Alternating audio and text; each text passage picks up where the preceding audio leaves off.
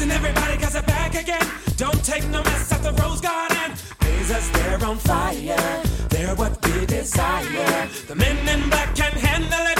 Other teams can scrabble it. How they win that game today. There's just one thing you can say. How did Scotty shoot that three? Believe it ain't easy. How did Brian jump so sweet? Believe it ain't easy. It's the flying dive that's in your lap. As Damon takes it to the rack. How the world did they do that? Believe it ain't easy. Drive your hoopty to the game. See the fans that go insane. Where do you understand that things are at right now with the TV negotiations? Do you know anything about like where that's at, or when that might get done? Who's going to be in the mix outside of just ESPN and Turner? What's going on with that right now? I don't think there's much there yet. I'll have something. I'm planning to write something on it in the next week or so or whatever. But I think it's still early days on those things. They just got through the CBA, so now I think the NBA is going to move on to the TV deal stuff. Right? They have to.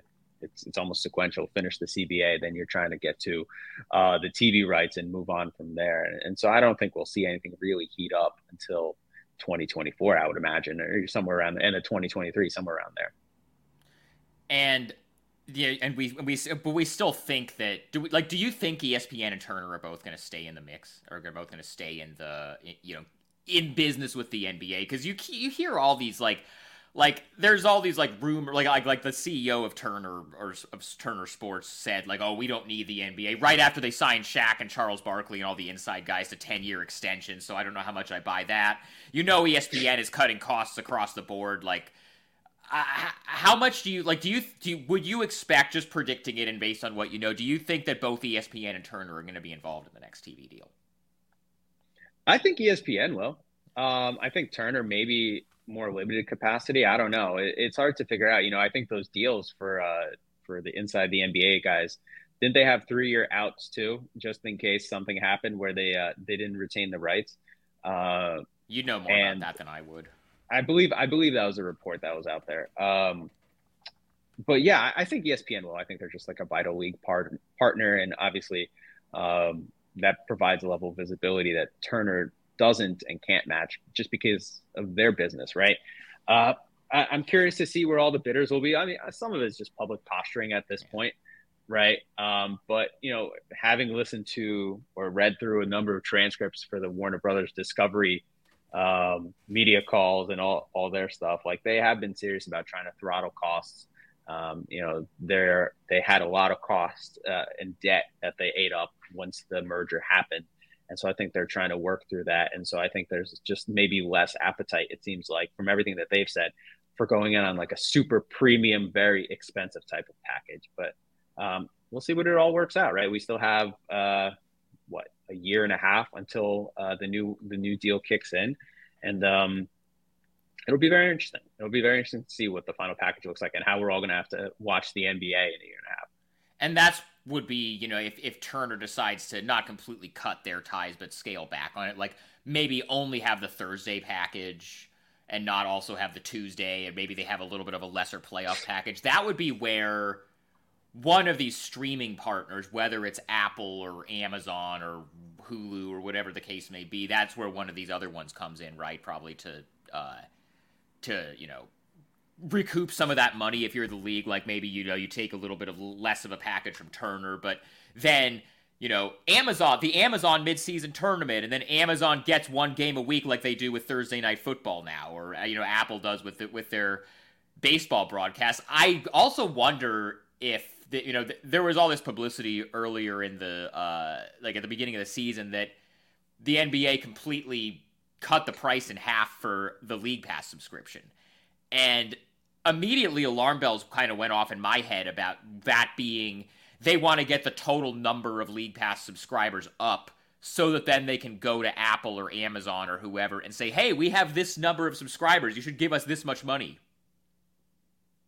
Yeah, I mean, maybe, but I think probably what they're trying to do, I think maybe it was less about doing that. I think it was more so kind of creating a place in the NBA watching ecosystem for the NBA ID app too, right? That rolled out in what was it, September or October, and that's a thing that the NBA is really trying to make happen as like a home for its digital content and its digital video that I think you can watch games through there and highlights and all of that type of stuff.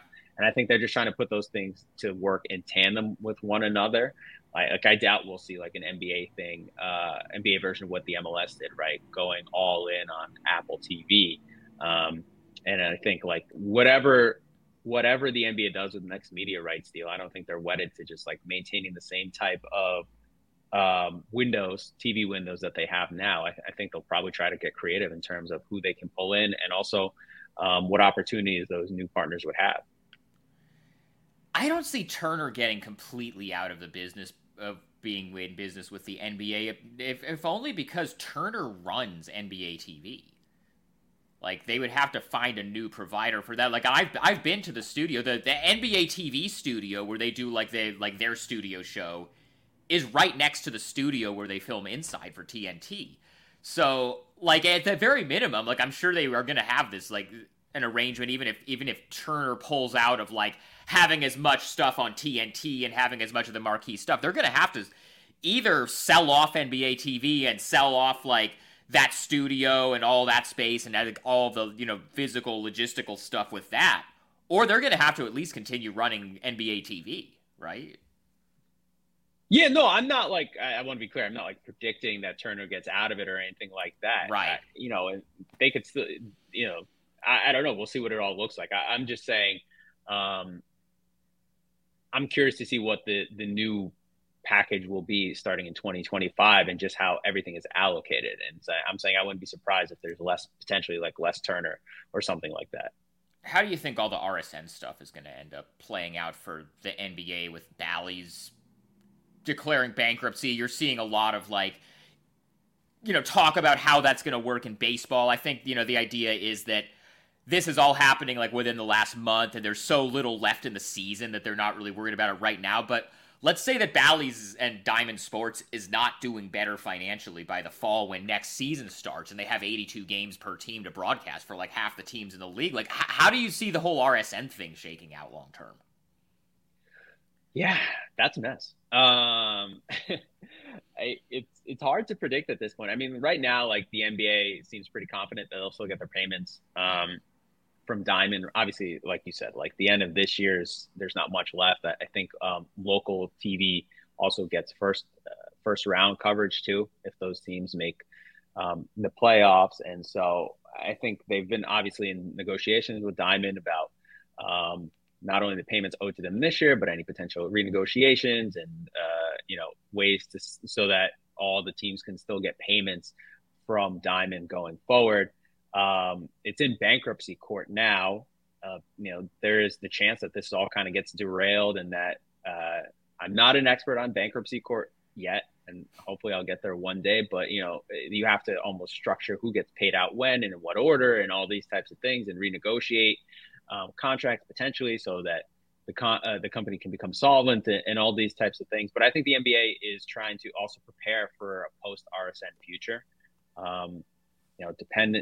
Almost independent of whether and how this Diamond thing works out. And so I think that more teams will try to get some kind of streaming option in market. You saw that already at least here in New York where I am. You see MSG Plus and ES Networks direct to consumer products all get launched recently. Clippers too. So the Clippers obviously in LA.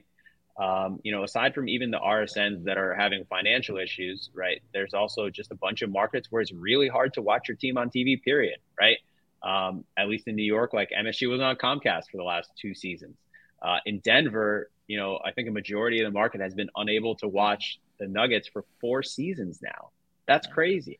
Here in Portland, it's an issue too. Yeah. But since they're in year 2 of this Root Sports deal where you can get it on Comcast, you can get it on DirecTV, you can get it on Dish. I think they just added Spectrum. I saw a tweet about that the other day. So for cable, if you have cable, you can still get it pretty much. But for, more and more people are cutting cable, and as of right now, the only streaming platform that Root is on is Fubo. Like, if you have YouTube TV or you have Hulu or you have one of the other major streaming platforms, and this is something that the Blazers have nothing to do with because they don't own Root Sports. They basically just license their games out to Root Sports, and Root does whatever deals they do with whatever providers they do it with. But here's another wrinkle that I just thought, like, I had thought about this before, but it just popped into my head while we were talking about this. It seems like, as much as like Adam Silver has talked in the past about, like, we're not completely wedded to an 82 game season, and that's been talked about as, like, maybe you cut the number of games, you cut it from either maybe like 82 to 72 or 82 to 70 to either, like, make the regular season quote unquote matter more, or reduce back-to-backs, or reduce load management, or any of that. And the pushback has always been, players don't want to give up game checks, owners don't want to give up gate receipts. I wonder if there's really going to be a post-RSN world in 5 to 10 years, if that model is going away. It seems to me, and you would know more about this than I would, you've studied this more than I have, but it seems to me like a lot of why they are still on that 82-game season is because their contracts with these RSNs and these local TV providers require them to deliver a certain number of games. I remember during COVID when they were negotiating the bubble and whether they were going to go straight to the playoffs or to have, like, the seeding games, there was a number of games that every team needed to get to in the regular season in order to satisfy the RSN requirements. I wonder if RSNs go away and that part of, like, we have to have this much inventory of games, I wonder if that were to happen, that would make it more of a feasible thing for the league to actually change what the schedule looks like and cut the number of games if there's not also, like, we have to deliver this many games to the local TV networks, and if that wasn't, like, a factor to consider. Well, I mean, like, they also have to deliver games to, their national partners over the course of a year too, right? So that would be fewer games that they can deliver there, fewer games that you could potentially deliver to a streamer. That's fewer gates, right? Those are also pretty still valuable. And I think if RSNs go down, even if the contracts get renegotiated, like, I think the future is that you're just going to be making less proportionally from your RSNs than you do from your national media rights, from marketing sponsorships with sports books, from all of these places, that maybe just the importance of the RSNs is dwindling already. So if they really needed to find a way or wanted to get down to, let's say 72 games, like, I don't think the RSNs would be the reason to do it. You've heard Adam Silver kind of talk about it in the last few years too, about fiddling around with the length of the season. But when he did it, he talked about it in context of, I think if I remember correctly, in context of how it would help their national TV media rights, less so than any concern about how it impact their RSN contract and all that type of stuff. And so I don't think that would be a reason to, if they needed to, like, shorten the season. I think there's a lot of things that go into play for that. One more thing I want to hit on before we get out of here is, this is something that you and I talked about the last time you were on with me in, September, October, whenever that was. And then also, something you've done a lot of reporting on at The Athletic is the WNBA expansion. And Portland obviously is very much, from what I understand, still in the mix. They had this big event here locally a couple months ago that I covered, where Senator Wyden brought Kathy Engelbert into town, and a bunch of Blazers and Thorns executives basically gave her the sell on why Portland should get a team. As far as I know, they're still very much in the mix, but we still don't really have a hard timeline on when that's going to happen, or, which teams are in which position to get it. Like, what do you, this is something you've covered extensively, and I'm sure something you're still tracking. Like, what do you know about that right now? Yeah, I think the W is still looking, right. I haven't heard anything strong or definitive in the last few months. I've gotten derailed, admittedly, by, like, CBA stuff and some other things. Yeah, I think Portland has a good chance for sure. And I think it's a question of how many teams and a question of when. I know W, I think, probably wants to increase its schedule too. They have a season high 40 games, I think, for the 2023 season, and I wouldn't be surprised if they try to keep increasing that. Nearby, the Seattle Storm just went for $151 million valuation. They announced, I think it was in February, right? Like, that's a super high for a WNBA team. And I wonder how much of that can help publicly reset the market. I think that's a big thing for the W too, is they want to reset franchise values.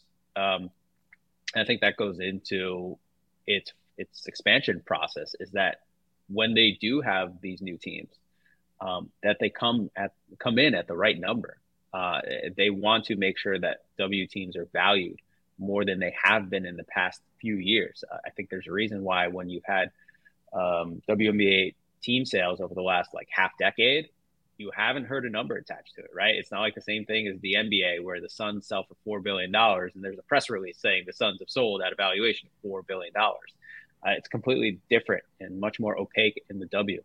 And so I think that's kind of where they're at. They're trying to change almost the financial ecosystem of the entire league, change the valuations of WNBA teams, along with trying to figure out which cities should get it. And so I'm very curious, like where it all ends up. I think Portland is a great candidate for a city, and I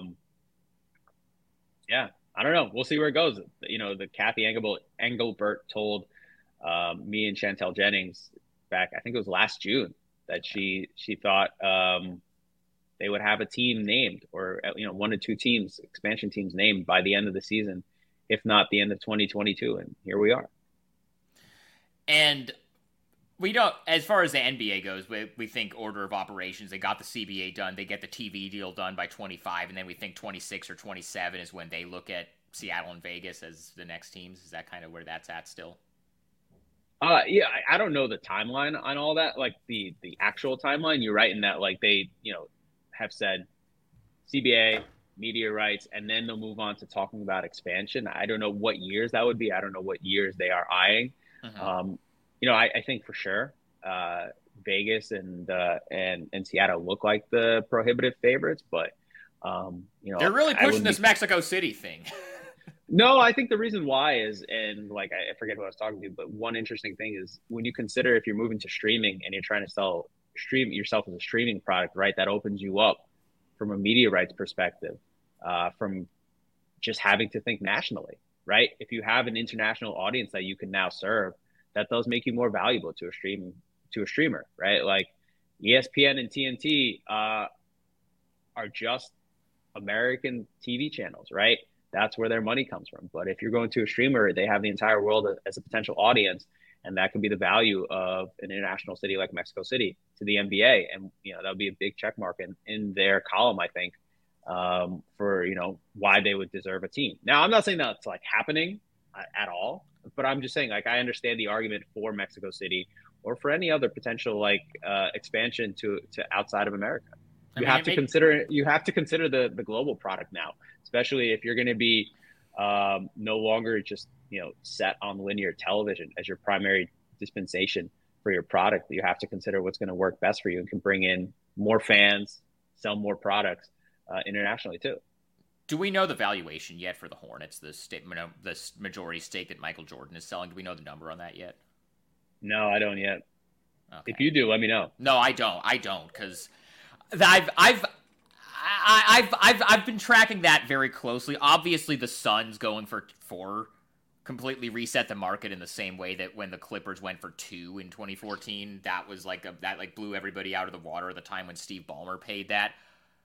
Obviously, I'm tracking this stuff now because I think Charlotte is a little bit closer to Portland as far as what their price might be versus what the Blazers' price is ultimately going to be whenever the Vulcans end up deciding to sell. So that's something I'm tracking. Part of me feels like, and I don't know anything concrete about when the Blazers sale is going to happen. I think there's actually a chance it happens this year, but that's just based on, secondhand stuff that I've heard. That's not hard reporting or anything, but it seems like the thing everybody was waiting on was for the Suns to reset the market and go for whatever they went for after the whole Robert Sarver, scandal happened. And now that they set the market at 4, then I think some of these other teams like the Blazers and the Hornets that are maybe smaller market teams might come in closer to 3 or a little over 3, and that's going to be the number now. Is that kind of the sense you've gotten, is that 3, like the Jazz and the Timberwolves went for 1.5, 1.6 each. Do you think 2 is kind of the baseline now that the Suns have gone for 4?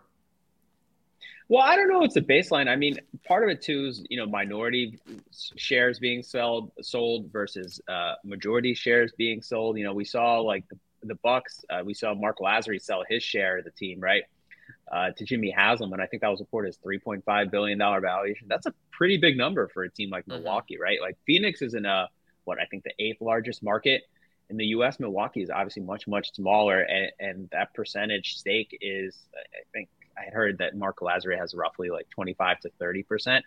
So that's even a smaller share without perhaps the guaranteed control that Matt Ishbia got. So I don't know that there's like a baseline to these things now. They're all kind of market dependent too.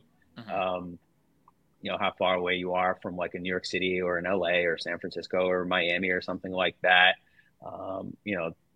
What real estate is attached to your team that the franchise owns. All that stuff goes into play for how much like these teams go for. It's more than just, I think, like, okay, team plus city. It's also team plus city plus do you own your building? Do you own the land around your building? Right. Right.